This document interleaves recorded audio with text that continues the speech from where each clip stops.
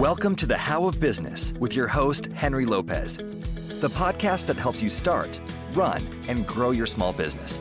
And now, here is your host. This is Henry Lopez, and welcome to this episode of the How of Business. My special guest today is Sharon Winsmith. Sharon, welcome to the show.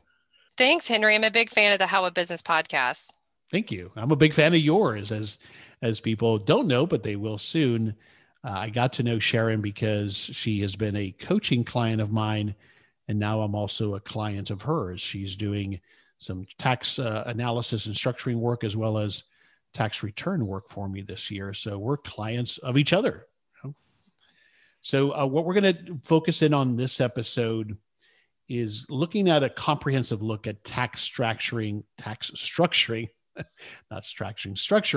and wealth building for small business owners.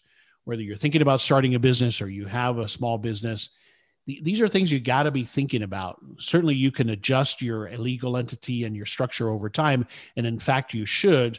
And what I'm going to chat with Sharon on this episode is just that holistic view, and then some tactical and practical tips to think about, at least some questions to think about that might lead you to either schedule a free consultation with her or speak to your current tax advisor about how you might structure things differently to take full advantage of the money and the wealth that your small business is helping you build. If you want to receive more information about the How of Business, including links to the show notes page to this episode, and also to schedule a free coaching consultation with me, you can text the word BIZ, B-I-Z, to 772-837-5700, or just visit thehowofbusiness.com. So let me tell you a bit about Sharon. Sharon Winsmith is an experienced tax attorney and the founder and owner of Winsmith Tax, which is focused on helping her clients develop sustainable tax strategies for building more wealth. After working 10 years in public accounting, including several years working in the tax structuring department of a Big Four accounting firm, she decided to start her own business, Winsmith Tax. With years of experience assisting clients with income, corporate, and international tax issues, as well as tax consulting and audit defense, she's now bringing her expertise to a broader clientele ranging from individuals located in the U.S.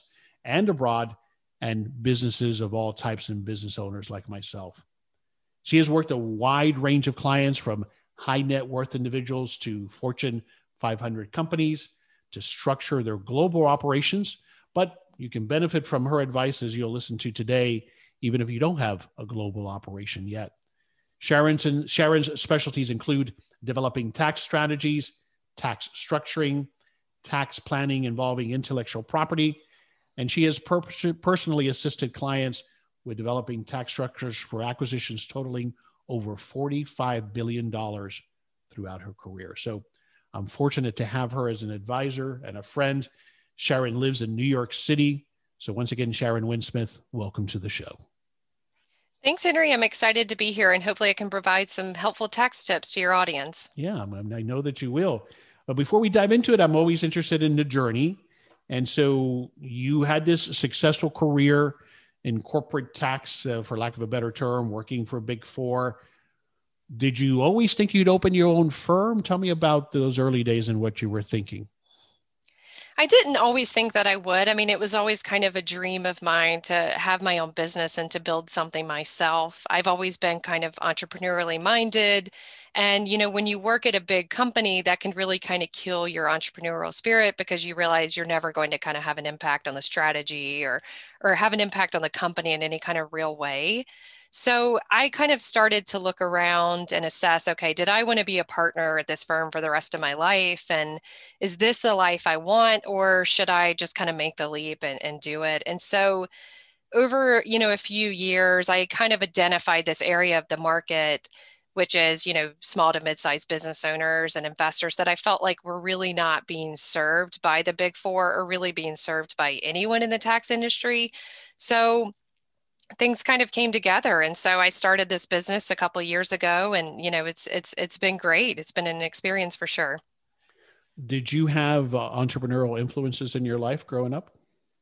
I did. I kind of come from a very entrepreneurial family. My grandfather actually owned his own pharmacy in a small town in South Carolina, and I always thought that was really cool. And I always kind of looked up to him and admired him for that. And then my father as well is also an entrepreneur, and he always kind of, embedded in me these principles of thinking about things from a business perspective and a practical perspective. And he's very kind of savvy financially. So I think, after growing up with him and listening to him and the way he talked and thought about things, I think really kind of set me up to have this type of future. Mm-hmm. And I can see where that led to leveraging your law experience, tax experience, but focusing on helping small business owners with their wealth building, right?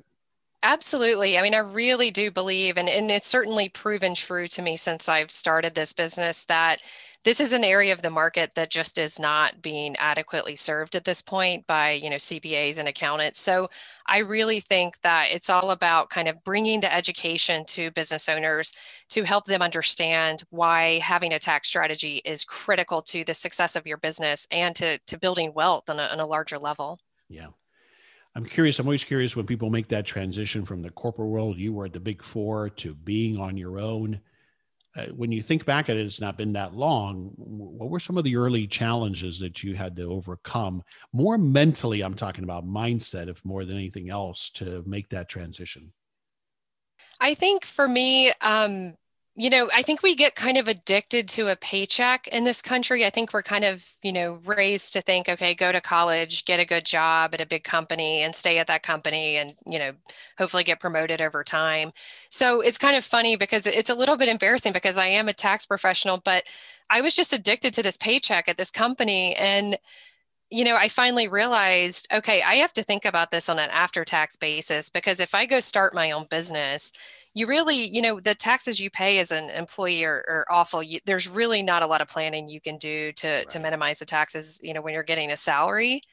But, I know, as you know, Henry, as a business owner, it's a different ballgame. I mean, the deductions that are available to you, as well as the ways you can kind of structure your investments passively, you can really set up a situation where you only need to make half as much as you were at this company, and you're still having the exact same lifestyle and the same money in your pocket at the end of the day. So I think getting over that hurdle, and that's just, I think, just an incorrect way to think about it. Also, I had to really kind of step back and look at the people I worked for. And I thought, oh, this will get a lot easier and a lot less stressful the higher up I get. But that's the opposite of the case. And I found that, the partners that I was working for they were always stressed. They did not have a good quality of life.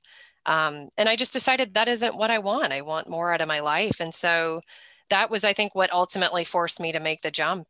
Yeah, that makes sense.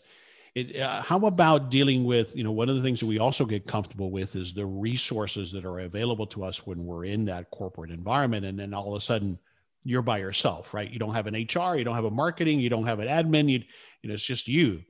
How was that transition? That is something that does have to be done. I mean, I think that kind of goes both a different way because, working at a big company, there's a lot of useless admin that you have to deal with. Right. And so I found that working for myself, the amount of work I can get done, between 9 to 5 is insane compared to, the amount of work it would take, the same amount of time it would take me working at a company, because you just have to deal with a lot of stuff that just doesn't make a lot of sense and isn't efficient. You don't have to ask for permission, do you? Yeah, you don't have to fill out all these useless, admin documents to just protect the company from getting sued. You don't have to take HR training videos to, check a box, that type of thing. So there's a lot of stuff I think that's inefficient that you'll gain back in time. But with that said, I mean, there definitely are challenges that you face as a business owner. I think probably the biggest challenge I faced is trying to find the right advisors myself as a business owner. I still have that challenge today, as well as finding the right team members to help you with some of the things you mentioned, Henry, on a go forward basis. That is a challenge. There are a lot of platforms today like Upwork and, the use of virtual assistants that I think can really help. And you just have access to people all over the world that are so talented in their areas that has made that a lot easier for me. But getting that infrastructure in place at the beginning is definitely something that you'll need to have a plan for as a new business owner. Yeah, two great points. I really hadn't really thought about that perspective, that on the flip side of having resources is all of this process that you have to fight through to get something done. Interesting point. And then your point on resources, I was just having a conversation with another client of mine, another small business owner earlier this morning. And where it poses a challenge is, when one of the parts of having the resources of a large organization is they've got those people, that resource already lined up, vetted. They come to them as opposed to you having to go hunt them down. So sometimes when we're on our own, it's harder to find those partners and advisors and so forth, isn't it? It is. And it's important to make sure you have kind of other business owners that you have frequent contact with. I know, Henry, if I had not had your mentorship and your help, with coaching at the beginning of setting up my business, I would not be sitting here today. So it is very important that you make sure you still have those connections with people, even though you might not work under the same company umbrella. Yeah, no, and I appreciate that. I think also what you're touching on there, I always say, is it can be very isolating, because that's the other thing. Now you're on your own. And so the sooner you can build a network of peers, mentors, coaches, some combination thereof, that's critical, because we can very quickly get very isolated, is what I've found. Absolutely. Yeah. All right, let's start to dive into it. But let me just read a quick legal disclaimer for what it's worth. Henry Lopez, I'm not an attorney. Sharon Winsmith is an attorney, but she probably is not your attorney. So what we're going to talk about is experiences, general advice on this episode. We're not offering specific legal advice. Anybody, before you apply any of the things we talked about here related to structuring or how you set up an entity or anything, you need to seek your own legal and/or tax guidance. So be sure to do that. All right. Having said that, let's dive into it. I thought I'd start with this broad question at the top, and then we can break down. I've kind of already touched on it, but why, as a small business owner, do I need to either plan for or start to take action as it relates to building my wealth? And we'll start to get into how structuring my business comes into play. Yeah, and that's a very good question, Henry. So you really have to think about things on a comprehensive basis. And so, when you're thinking about you running your business as a business owner, you've got to be focused on the bottom line. So, taxes are going to be most likely your largest expense, not your rent, not your mortgage, not anything else, not salaries. It's going to be taxes. So unless you have a plan in place, that is going to have a very drastic negative impact on your bottom line. Otherwise, as people don't really think about how much just reducing your taxes by just a couple of percentages can have a drastic impact on the amount of wealth that you're able to build. I think we're all familiar with the concept of compounding. And so the sooner you can take action, the sooner you can reduce the amount of money that you have to send to the government and, instead take that money and invest that in, a tax preferred way, that is going to have a significant impact on the amount of wealth that you have at the end of the day when you are looking to, retire or exit your business. So if you do not minimize your tax, you're going to have a really hard time ever really building any kind of real wealth in a real way. So that's one way. And I mean, at the end of the day, we all want freedom. We want the freedom to be able to travel where we want and not have to be kind of tied down all the time to our business. And so to the extent that you can really minimize your tax expense, you're putting more money into your pocket and you're increasing your cash flow and your bottom line. So, that's something that's going to be very critical to think about things from an after-tax standpoint, whether it's, running your business or, how should I invest my savings? You have to always think about things, what are they going to be after tax? Yeah, great points. Two things that immediately come to mind, Sharon, as you're talking about all of this. One is that obviously, as you deal with all the time as business owners, often this whole tax area, even accounting is for a lot of us our least favorite or least skilled area. And so we tend to not ignore it, but we kind of will wait for the CPA to maybe give us guidance at the end of the year, which doesn't happen. We'll talk about why that is. And so I kind of ignore it and I'm like, I'm busy running my business. I'm doing just fine. And I don't even have time to look at that. So that's one part of it that I want to talk to. The other part that is often the case that you touched on, I believe, is that we don't know, we start to get exposed by leaving all of our eggs in this one basket of our one business. And so I don't know where let's start with the part about me just not knowing where to get the help or where to get started. Yeah. So, if you're thinking about starting a business, one of the first things that you should be thinking about is what structure am I going to use? Yeah. So, if you're going to buy a business or even if you're looking at buying an asset and you already own a business, or you're going to buy a new business or expand, you need to have a structure in place. And that is both a legal and a tax structure. So, you never want to be operating without an entity. So, I think we've all heard of LLCs. If you're going to be earning money, you need to be doing this through a separate legal entity, because if you don't, you put all of your assets at risk. The last thing you want is a customer to come and sue you for something that went wrong in your business, but then, they can come after your personal residence. They can come after everything that you own at that point if you don't have that structured properly. There's a number of, and we'll touch on this more, I think, later in the show, but there's a number of different reasons why having the proper structure in place is critical to the success for your business. And you need to do that as soon as possible at the beginning. If possible, I know a lot of people don't do that and they're already pretty far along and they're, the length of time they've been operating, and that's okay too. I mostly work with clients that are already operating as well. So don't let that, prevent you from reaching out, but you need to assess your structure and make sure that it's the right structure for you based on, your specific objectives and your facts. And so what the approach I've always taken, Sharon, and you tell me what you think, is that, like you said, at a minimum, you need to get out of operating as a sole proprietor and have the protections, liability protections that at least an LLC or some other or corporation provides you. The approach I've always thought also is that I think sometimes people get stuck because they think I have to get the structure that I create today right for 10 years from now, but I can evolve that over time, right? Definitely. I mean, there's, anytime there's going to be a big change, whether you're going to dispose or buy a business or something else, there's always ways to kind of change the structure, and it might make sense to change the structure at that point. So I would never tell a client, okay, this is the structure for today and this will be fine for the rest of your life. Like, you're always going to need to kind of every now and then reassess if that structure still makes sense.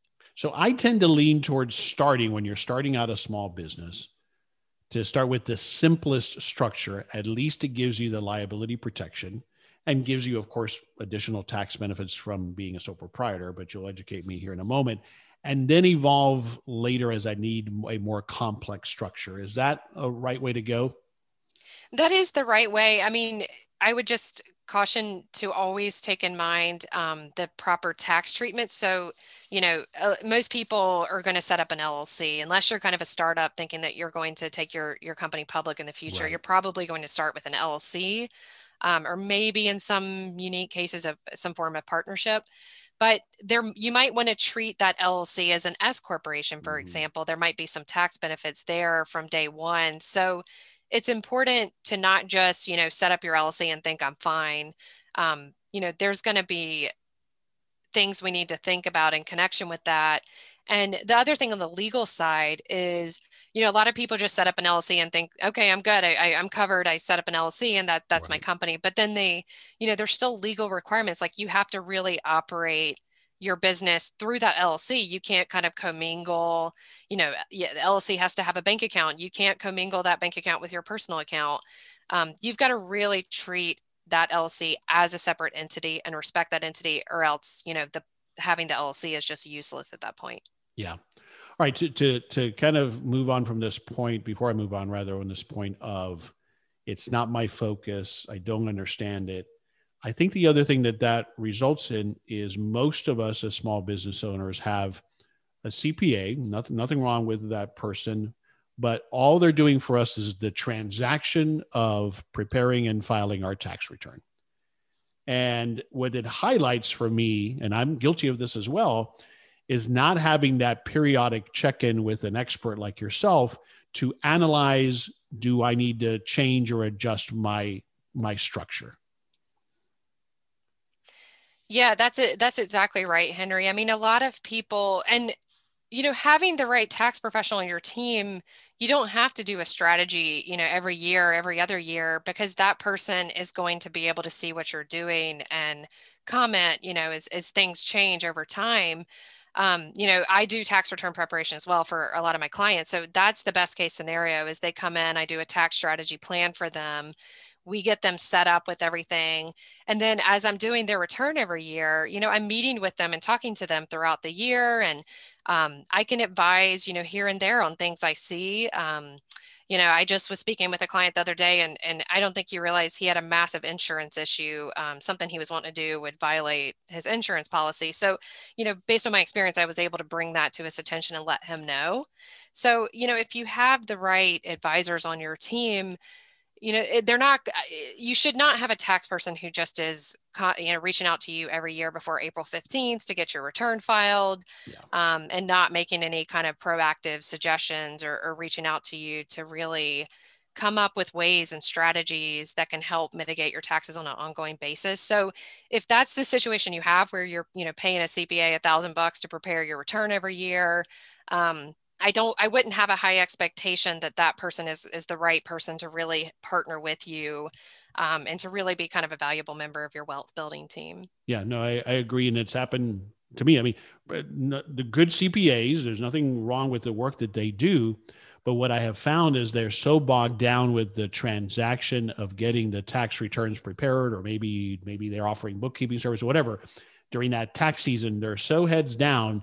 And then unless I happen to reach out to them later, I'm not getting any of that. Typically, I haven't in the past gotten that proactive guidance on what I might need to adjust from a structure perspective as my business evolves.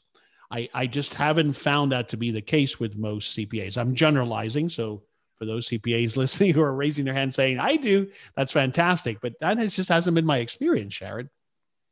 Yeah, and that's definitely what I hear every day, Henry. I mean, it depends on your specific situation. If you're someone who's, I know it's not, I know it's not your audience because we're all business owners, but if you're a person who's an employee at a company and you're going to get your W-2 every year and you just have investments in the stock market and that's it, I'm not your person because I'm going to charge too much money for that. It doesn't make sense economically to use someone like me. So then, yes, go to a CPA and pay them, $1,000 a year to do your return and be done with it.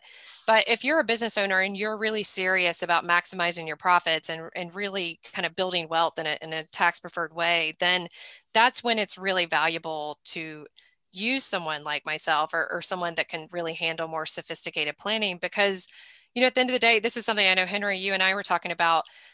If I can't save you money, I'm not going to charge you on a tax strategy. So right. I have never had a client where I didn't pay my own fees by, saving them a ton of money in return that just doesn't even compare to the outlay or investment you would have to make up front. Yeah. So I think you're right in everything you said. I agree. This is Henry Lopez with a brief pause to this episode to let you know that one of our sponsors and one of my favorite podcasts, Stroke of Genius, is back for season 4. Stroke of Genius season 4 explores the most pressing questions, fascinating stories, and often overlooked marvels that make up the world of intellectual property. From famous copyright cases to the unheard stories behind impactful inventions, each episode transports us to a different place within the landscape of human innovation. This season, they chat with entrepreneurs and innovators who have used intellectual property protections to positively affect issues like COVID-19, food deserts, and everything in between.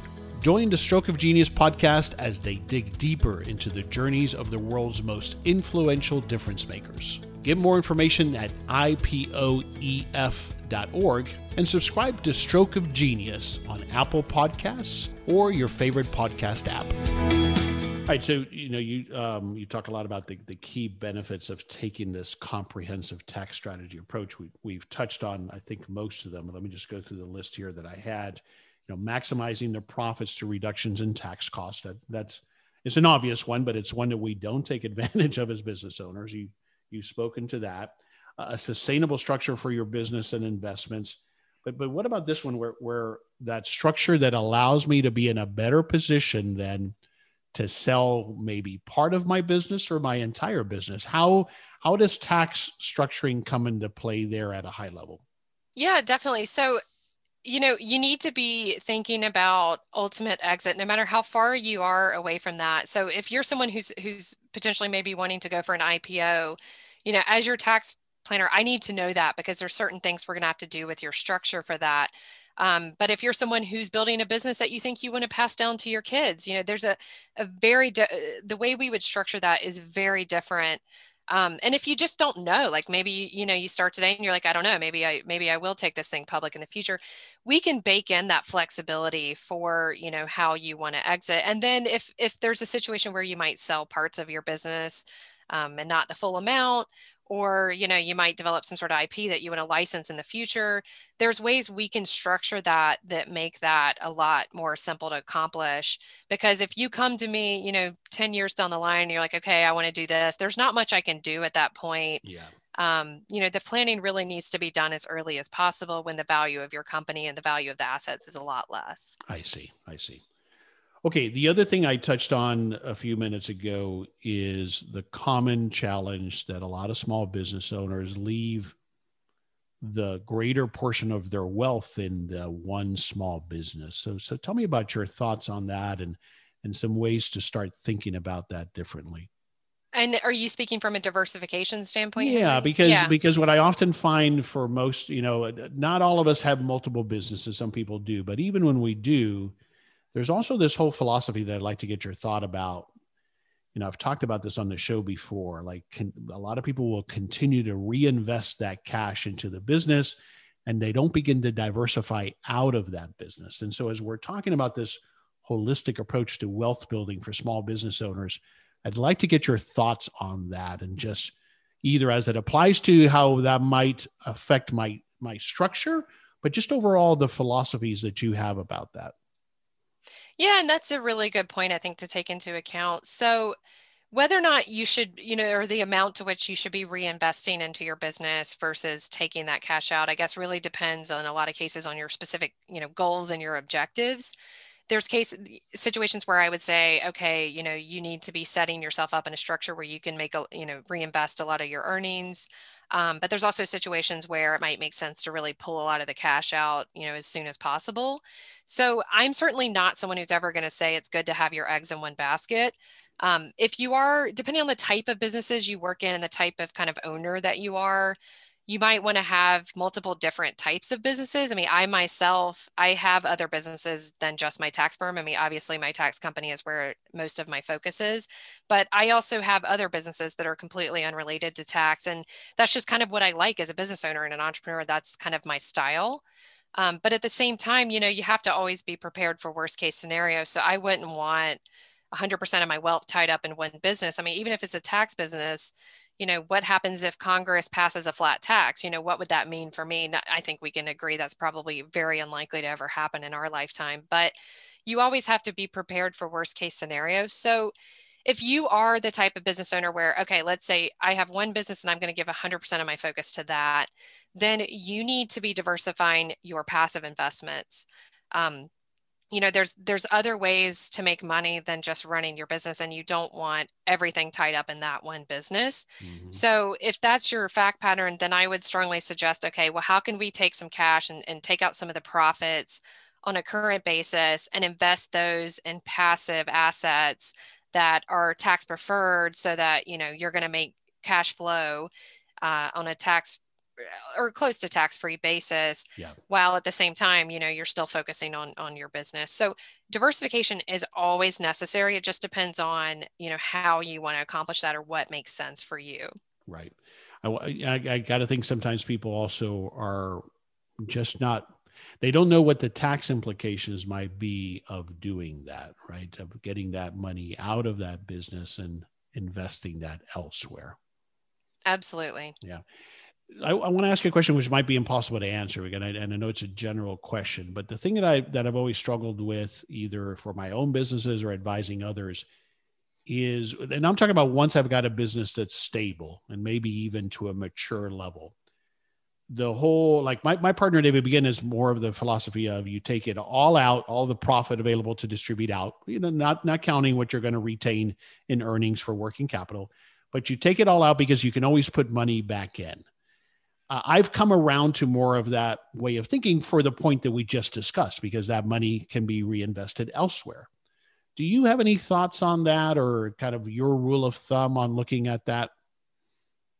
I mean, I still think that really depends on what your objectives are. I could certainly see a situation where I think that makes sense, and I understand that thought process, and taking out as much money as possible, and you can always put it back in. That is definitely true. The other thing I would say is, if you're someone that is building a company that you really want to be, the next startup, like if you're wanting to take this thing public, you're definitely going to need to reinvest. And I think taking the cash out is going to be very difficult. Right. I'm very invested in building up my company, given my age and where I am in my career. So I don't take a lot of the cash out. I actually reinvest a lot of it. But you reinvest it because from a tax perspective, if it's just sitting there in cash and it was distributable, I'm paying tax on that anyway, right? Well, it depends. So, I reinvest it from a business standpoint because it makes sense to me, but I'm set up in a structure where those reinvestments I'm not paying tax and then reinvesting it. No, I would generally never advise that. So, there are mechanisms and structures that you can set up. Like, for example, a C corporation can help you do that. And that would usually be recommended in a lot of cases if you are going to reinvest. Right. Because the last thing you want, Henry, as you mentioned, is to take out the cash, pay tax on it, and then reinvest it back in your company. Or for example, when we had the car wash business, we had to build a reserve fund for capital improvements 10 years down the road. That was set up as a corporation, and that's because that allowed us to retain that earning without having to pay income tax on it in part. Is that correct? That's right. Yes, definitely. You can retain those earnings and pay the lower corporate tax rate on that, which is always much more. It's basically about half of at this point of what you would pay, for someone at the highest rate as an individual. So that's definitely a good tax play to do it that way. But there can be other ways to do it as well. So that you're not in a situation where you're reinvesting after tax dollars. Along those lines, do you generally prefer, if I do decide to take out the cash, because that's what makes best sense, that then when I bring it back into the company, I lend it to the business? That is a mechanism we use quite often, is lending it to the business. But sometimes, you might just, to the extent you contribute it back into the business, you do get a basis credit for that. So without going, too technical in that, you build up the amount of your investment in that company. So that's going to reduce the gain that you have when you go to sell it. Right. So it would just depend on, how far are we away from selling the company? Can you get the benefits of the interest expense deduction if you loan the funds? Are there any other kind of restrictions in place that might impact, a loan and that kind of thing? Because when you do a loan to your business, it has to be a real loan. I mean, there is some work that needs to be done with that and some documentation. So there are different mechanisms, and a loan is a very common one that you mentioned as well to do that.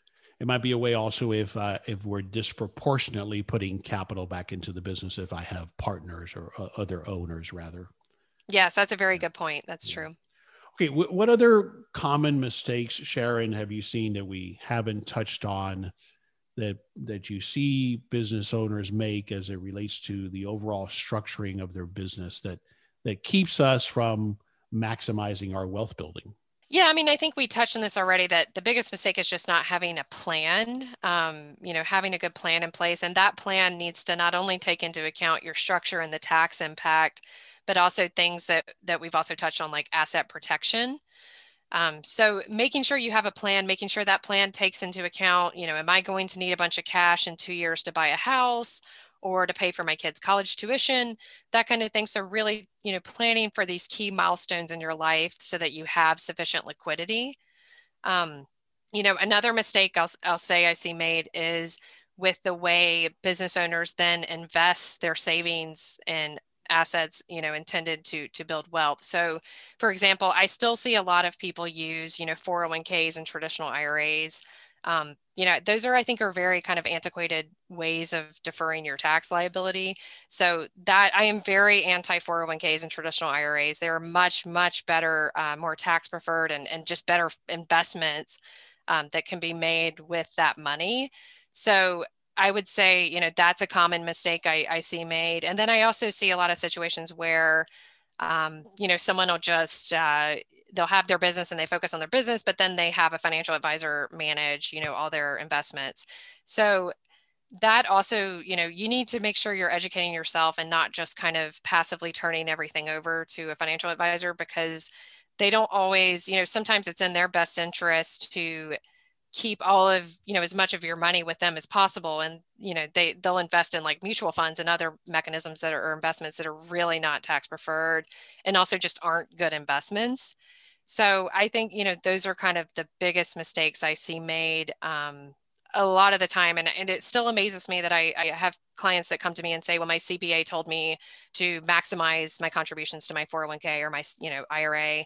That I think, that's really not thinking about things on like a holistic basis. And that's not the way I think, people really, really plan to really build real wealth through those types of tools. Mm-hmm.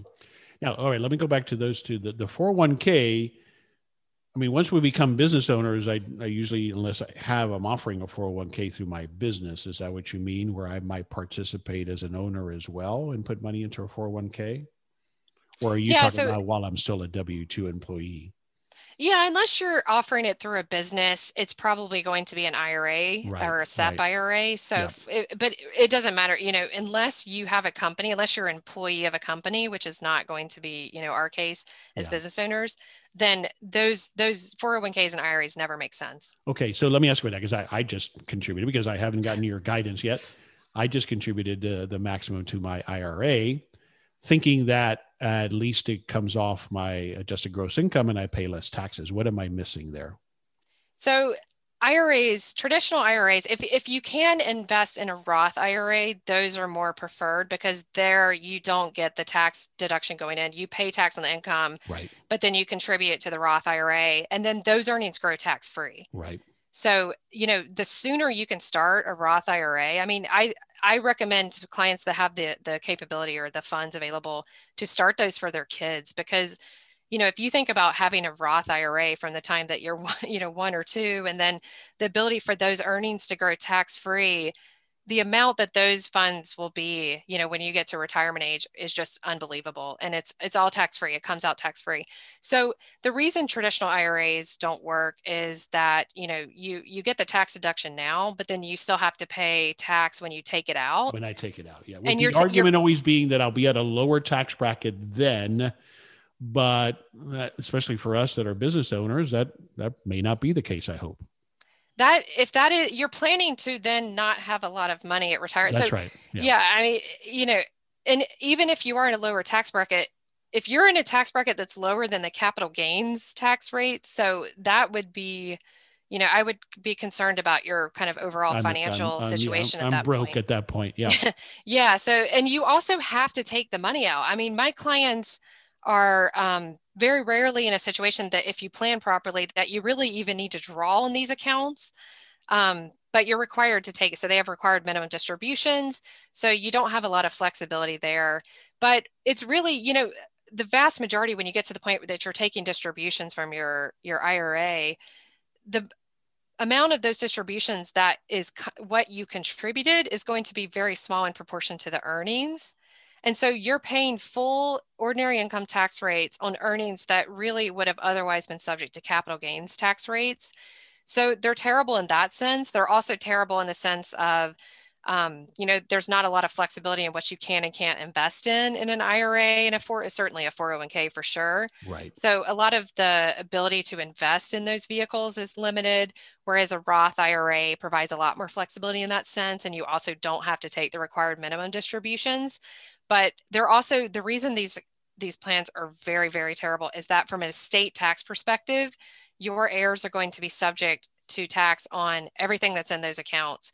So at ordinary income rates. So it's terrible from, you're assuming also that tax rates won't go up when I think we don't know what's going to happen in the future, but I think most people agree that tax rates are going to go up because, if you look at the debt that we have and just the type of situation this country's in right now, we know tax rates are going up in the future. So I don't think it's ever beneficial to get the deduction today at lower tax rates than it would be in the future. And so those mechanisms are just not very good. And then, there are income limitations on your ability to use a Roth IRA.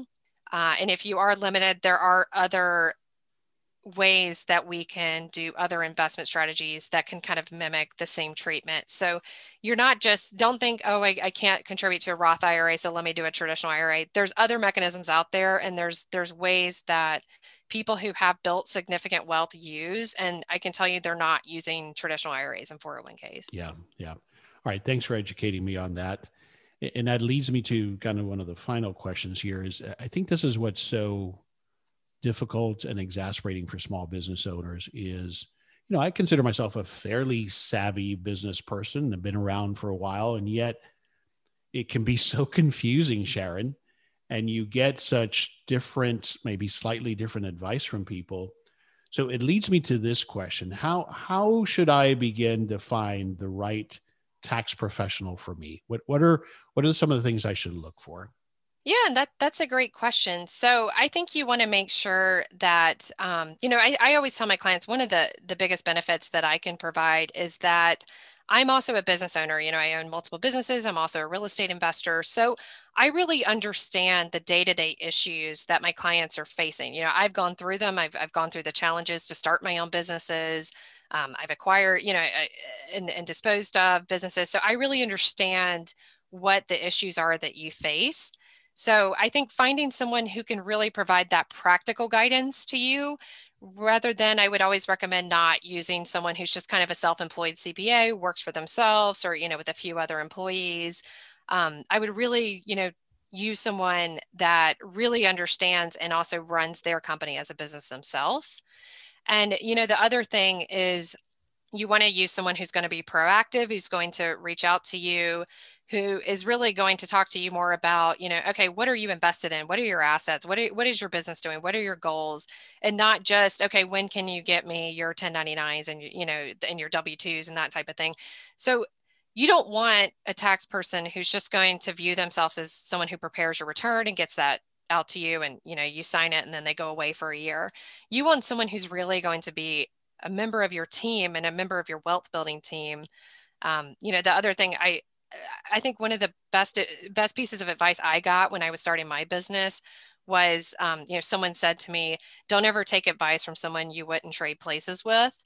And I think about that a lot when I'm thinking about, what advisors to use. If I look at, okay, what attorney do I want to use for my business, or what insurance agent, make sure it's someone who's been very successful in their own field, because that's kind of a proven track record that their own advice works if they've been able to do that themselves. So I don't know how many CPAs I've met that they pay a lot in taxes because they don't do any planning. And I always kind of wonder, okay, well, how can you advise someone on this when you're not kind of living and breathing that as well? So those are kind of some tips I would think about when you're choosing the right tax professional. Yeah, I think that's huge. So thanks for that. And I think the thing you touched on that came to mind as well that people should be careful with is, I personally, that's just my opinion, be curious to see what you think. You got to be careful with going the financial planner route that's not a fee-based, not a fiduciary. In other words, similar to what you said, be careful for people who make money based on the guidance that they give you from an investment perspective. Because I think that that's where people end up, Sharon, is they end up with a financial planner then to get some of this guidance, don't they? Yes, absolutely. I mean, you're exactly right, Henry. I would never use a financial planner who does not have that kind. I think it's a RIA, a registered investment advisor, where they have that fiduciary duty to you. And so I think that's very important. You have to really think about, what incentive does this person have to give me this advice versus something else? When it comes to financial planners, I mean, I prefer usually to use someone that's going to be more of a wealth manager that can really, instead of someone that's going to manage my stock portfolio every year, I prefer someone who can sit down with me maybe once every year, every few years, and say, okay, Sharon, like this is what you're thinking. This is what I would recommend. Rather than someone who's just going to say, give me all your money, let me put it in stocks and see if I can beat the market, which rarely ever happens, as we know. So rarely happens. Okay.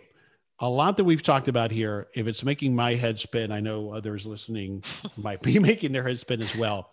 So let's say like myself, I mean, what I've done is I've hired you, right? But I am successful with business, not spectacularly successful, but successful enough. I have multiple businesses. Where do I start with getting my arms around everything that we've talked about? What is your recommendation? So I think what makes sense, Henry, is to start with a tax strategy. And so with that, we'll start with coming up with a plan. And then, from there, we can talk about what are next steps? What are the recommended changes to your structure or how you operate, that type of thing. But I always recommend start with a tax strategy, no matter where you are in your, process of businesses, and whether you haven't started yet or whether you're getting close to, selling. We should sit down and we should really examine, what is the plan for the future and for going forward. And if somebody wants to do that with you, the first step is to schedule a free phone consultation, correct? Yes, they can go to the website at winsmithtax.com and schedule a free consultation with me. And we mentioned this earlier, but you offer a guarantee on these savings as far as the tax strategy work that you do for clients.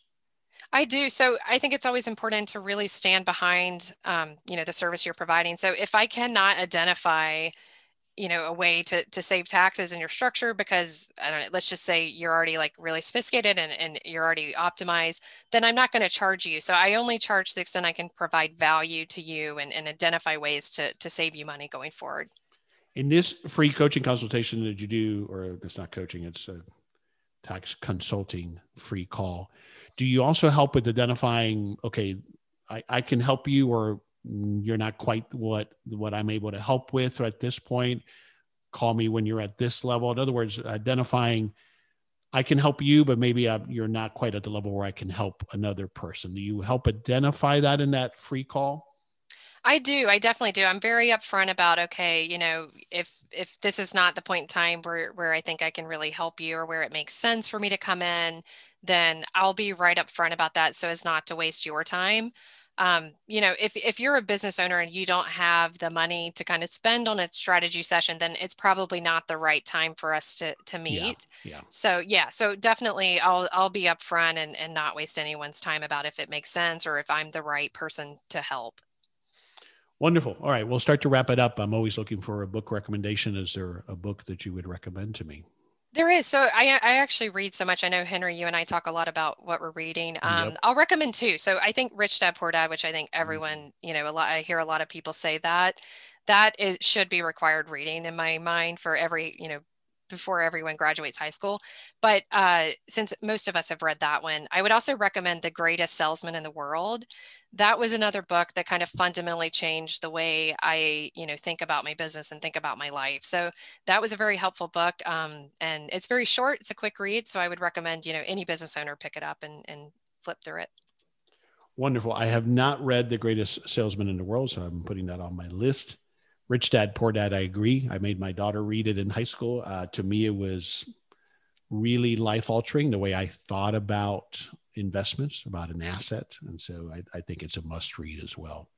Absolutely. So thanks for those recommendations. We'll have links to both of those, as well as a link to make it easy for you to go and schedule the free consultation with Sharon. You can find that on the show notes page for this episode at thehowofbusiness.com. All right, Sharon, we'll wrap it up. What's one thing, if you had to say one thing that you would like us to take away from this conversation we've had about this broad topic of wealth building for small business owners, what's one thing you want us to take away? I think just be proactive and to get a plan in place as soon as possible. That would be my number one recommendation for any business owner out there. And this plan, as you've articulated, takes into account trying to project out these milestones in our life that we need to plan for so that we take best advantage of the wealth that we've built and the best advantage of the tax structure in those future points in time. Is that fair? That's right. That's exactly right. All right. Where do you want us to go online to learn more and also to schedule the free consultation? Yeah, you can go directly to our website at winsmithtax.com, or feel free to email me directly at sharon@winsmithtax.com. And Winsmith is Winsmith, winsmithtax.com. That's right. One word. All right, fantastic. I knew this would be a great conversation. I learned a lot. I have a lot of questions now that I'm going to ask you when we have our tax strategy session. Thank you for taking the time, indulging all of my questions, educating me, and being with me today on the show. Thank you, Henry. It's always a pleasure. This is Henry Lopez, and thanks for joining me on this episode of The How of Business. My guest today again was Sharon Winsmith. We release new episodes every Monday morning, and you can find us on Apple Podcasts, Google Podcasts, Spotify, and at our website, thehowofbusiness.com. Thanks for listening. Thank you for listening to The How of Business. For more information about our coaching programs, online courses, show notes pages, links, and other resources, please visit thehowofbusiness.com.